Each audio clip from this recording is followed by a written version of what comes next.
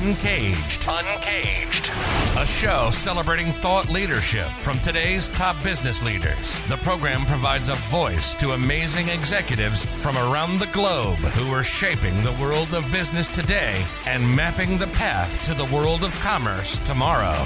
And now, please welcome our host, Bant Breen, as we begin another Uncaged episode.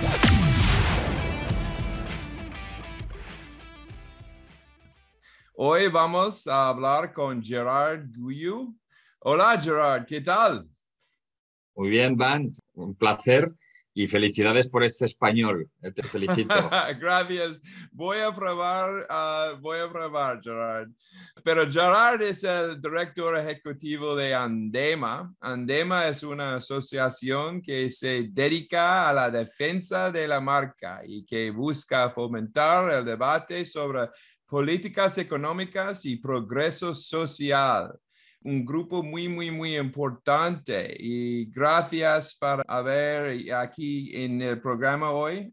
Estamos encantados de tenerte en el programa y hablaremos más a fondo de todos los que haces en Andema. Pero antes de comenzar, cuéntanos un poco sobre ti. Bueno, Van, primero de todo, yo tengo una gran simpatía hacia Estados Unidos, porque aparte de que estudié 6 meses Derecho en Tulane, en New Orleans, en Luisiana. ¡Qué chulo! Muy bonito, una gran... Bueno, estudié. ¿Estudié o Mardi Gras? Todo un poco, French Quarter, Bourbon Street. Pero no, la verdad es que fue una experiencia fantástica y luego pues acabo recientemente, antes de la pandemia, he estado viviendo en Nueva York. Abrí la oficina del Fútbol Club Barcelona, fui el director de Relaciones Institucionales y entendí, digamos, el que es representar a una marca, ¿no? La importancia de una marca, como puede ser la de un equipo de fútbol, hacer lo que le llamo yo joint ventures con la NBA, hacer acciones, ¿no? de retroalimentarnos con marcas, ¿no?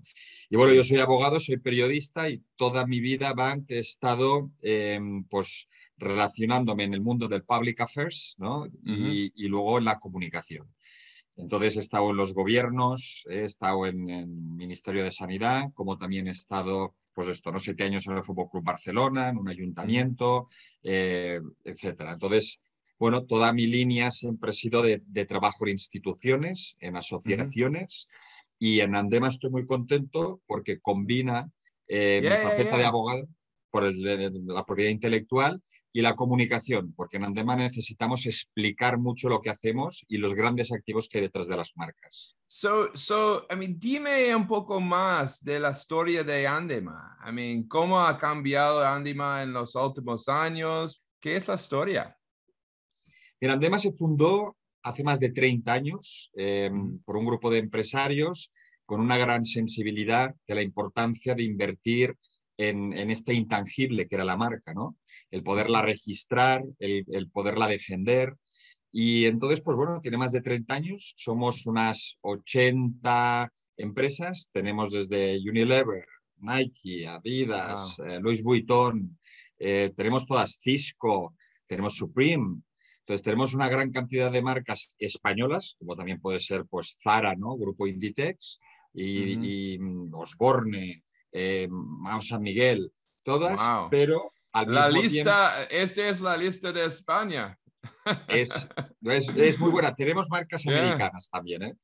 Y entonces lo que hacemos es eso, mucha formación, intentamos ser unos grandes interlocutores con jueces, fiscales, con la policía, ¿no? Por evitar y luchar contra el fraude.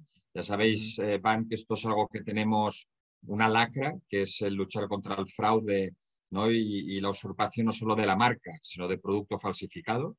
Y esto es algo que nosotros intentamos pues, concienciar al consumidor de la importancia de comprar productos originales. Cuando tú compras una marca, algo de marca no es solo un estatus, es también que esa marca está pagando unos impuestos, esa marca crea lugares de trabajo, esa marca invierte en cultura y por lo tanto es importante como sociedad pues, tener esta responsabilidad. Qué bien. Y he visto en tu sitio de web, hay muchas colaboraciones con empresas públicas, el gobierno también. Dime más sobre esta colaboración. Esto es lo bueno, eh, digamos, de entender cómo funciona la administración pública, ¿no?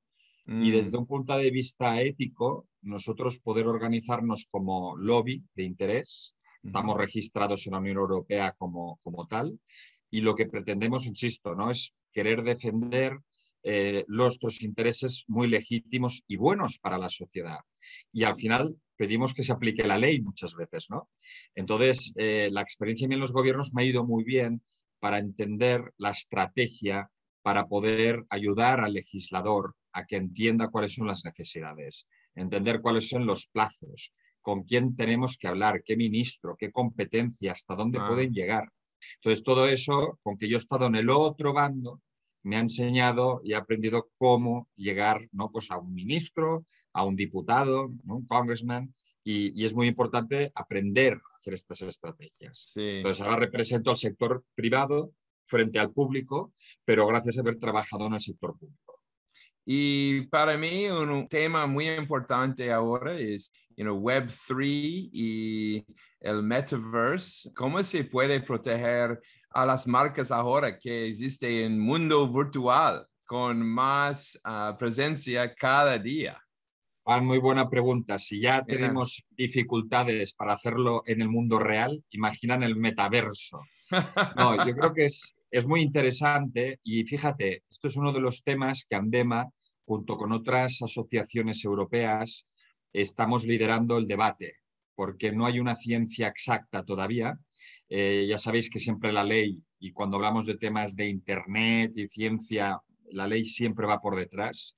Y por lo tanto nosotros estamos generando un debate en España muy interesante en torno, pues si las marcas tienen que estar o no en el metaverso, cómo se tienen y cuál es el rol, digamos, ¿no? de la autoridad que tiene que regular esto, si las marcas tienen que registrar sus marcas en el metaverso, si tienen que estar presentes o no. Y todo esto pues lo hacemos con los mejores despachos de abogados, con marcas que ya están en el metaverso y que están teniendo sus experiencias, y también con el concepto de las NFTs, ¿no? Cómo puede ser una alternativa de fuente de generación de nuevos ingresos para las marcas. Wow. Puede ser una buena oportunidad y por lo tanto, pues en Andema lo que hacemos a nivel de España y junto con nuestros homólogos en Europa es poder tener este debate para luego ayudar al legislador a que entienda las necesidades y cómo, una vez más, proteger a las marcas. Es increíble. He visto una historia ahora del plan de Pepsi para entrar este nuevo mundo. So, hay muchas cosas a hacer con este metaverse. Pero en nuestro país, aquí en España, hay muchas cosas a hacer también. So, a nivel europeo, ¿en qué posición se encuentra España? Con este registro de marca comercial. ¿Hay algo que necesita mejorar en este sentido? A ver, no, España, estoy contento porque además tenemos la WIPO, es la European Intellectual Property, que está en Alicante, precisamente está aquí, mira, estoy en Madrid, está 2 horas y media de Madrid, está en Alicante, en la costa, y realmente no es que estemos peor que otros países. Como todo, siempre hay cosas que se pueden mejorar, es decir, hay un control de aduanas, pero hay también una cooperación de la policía, de la Europol, en la lucha por las falsificaciones. Entonces, no te diría que estamos mucho peor en algunas cosas, al contrario, trabajamos muy coordinadamente con nuestros homólogos en Francia, UNIFA, ¿no? en Italia, y por lo tanto la realidad es, hay marcas de España están súper fuertes ahora, con Inditex, con Zara, con muchos más, ¿no? Totalmente. Tenemos, ¿no? La verdad es que estamos muy con Osborne, ¿no? Tanto a nivel pues, del jamón como con el vino. La verdad es que estamos muy contentos. Tous, que además es la presidenta, que es tema de joyas. Estamos muy contentos porque al final las marcas también hacen país, ¿no? Y por lo tanto, esto es una cosa que en Andema defendemos muchísimo, el proteger nuestras marcas, nuestra identidad. Eso nos da proyección internacional y nos define como país. Increíble. Well, mira, Gerard, estamos aquí en 2022. Es un año, es un año del futuro, ¿no? Pero ¿cómo crees que va a ir este 2022? Bueno, a ver, a nivel de año yo estoy pues muy, a pesar de las dificultades y de los retos como la pandemia que hemos vivido, ¿no? Yo soy de los muy optimistas, Van. Yo siempre creo que oye, mientras hay vida y esperanza, tenemos grandes retos. Sí que es verdad que es importante que asociaciones como la nuestra, y lo comentábamos ahora, ¿no? Andema tiene 30 años. Ahora el 60% de las falsificaciones van a ser online. Por lo tanto, nuestro foco de aquí, ¿no? Este interés por el metaverso, es empezar a fijarnos hacia dónde van las tendencias, Sí. hacia dónde vamos, ¿no? Yo creo que es importante que siempre nos estemos avanzando. Yo que he trabajado 7 años en el Fútbol Club Barcelona, lo importante no es conseguir el éxito, es mantenerlo. Y por lo tanto, es muy importante el estar siempre a la vanguardia de todos los retos que nos vienen por delante. Qué bien, muy interesante.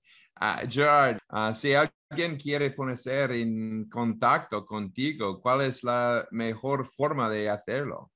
Mira, somos muy activos en las redes sociales. LinkedIn, por ejemplo, tengo mi perfil abierto y muchas conexiones y de todo el mundo. También por Twitter, Instagram, entonces es Gerard Uribe, o poniendo incluso andema.org.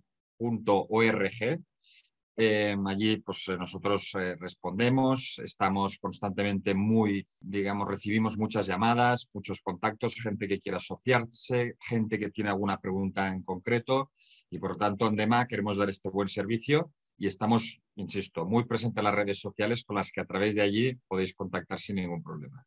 Qué bien, qué bien. Hemos estado hablando con Gerard Guillo. He's el director ejecutivo de Andema. Andema es una asociación que se dedica a la defensa de la marca y que busca fomentar el debate sobre políticas económicas y progreso social. Gerard, ha sido un placer tenerte en el programa y esperamos volver a verte pronto. Gracias y adiós or adieu. Thank you very much and congratulations for your Spanish. Really, I appreciate the effort. Yeah, voy probando. Gracias. Muchas gracias. Chao, chao.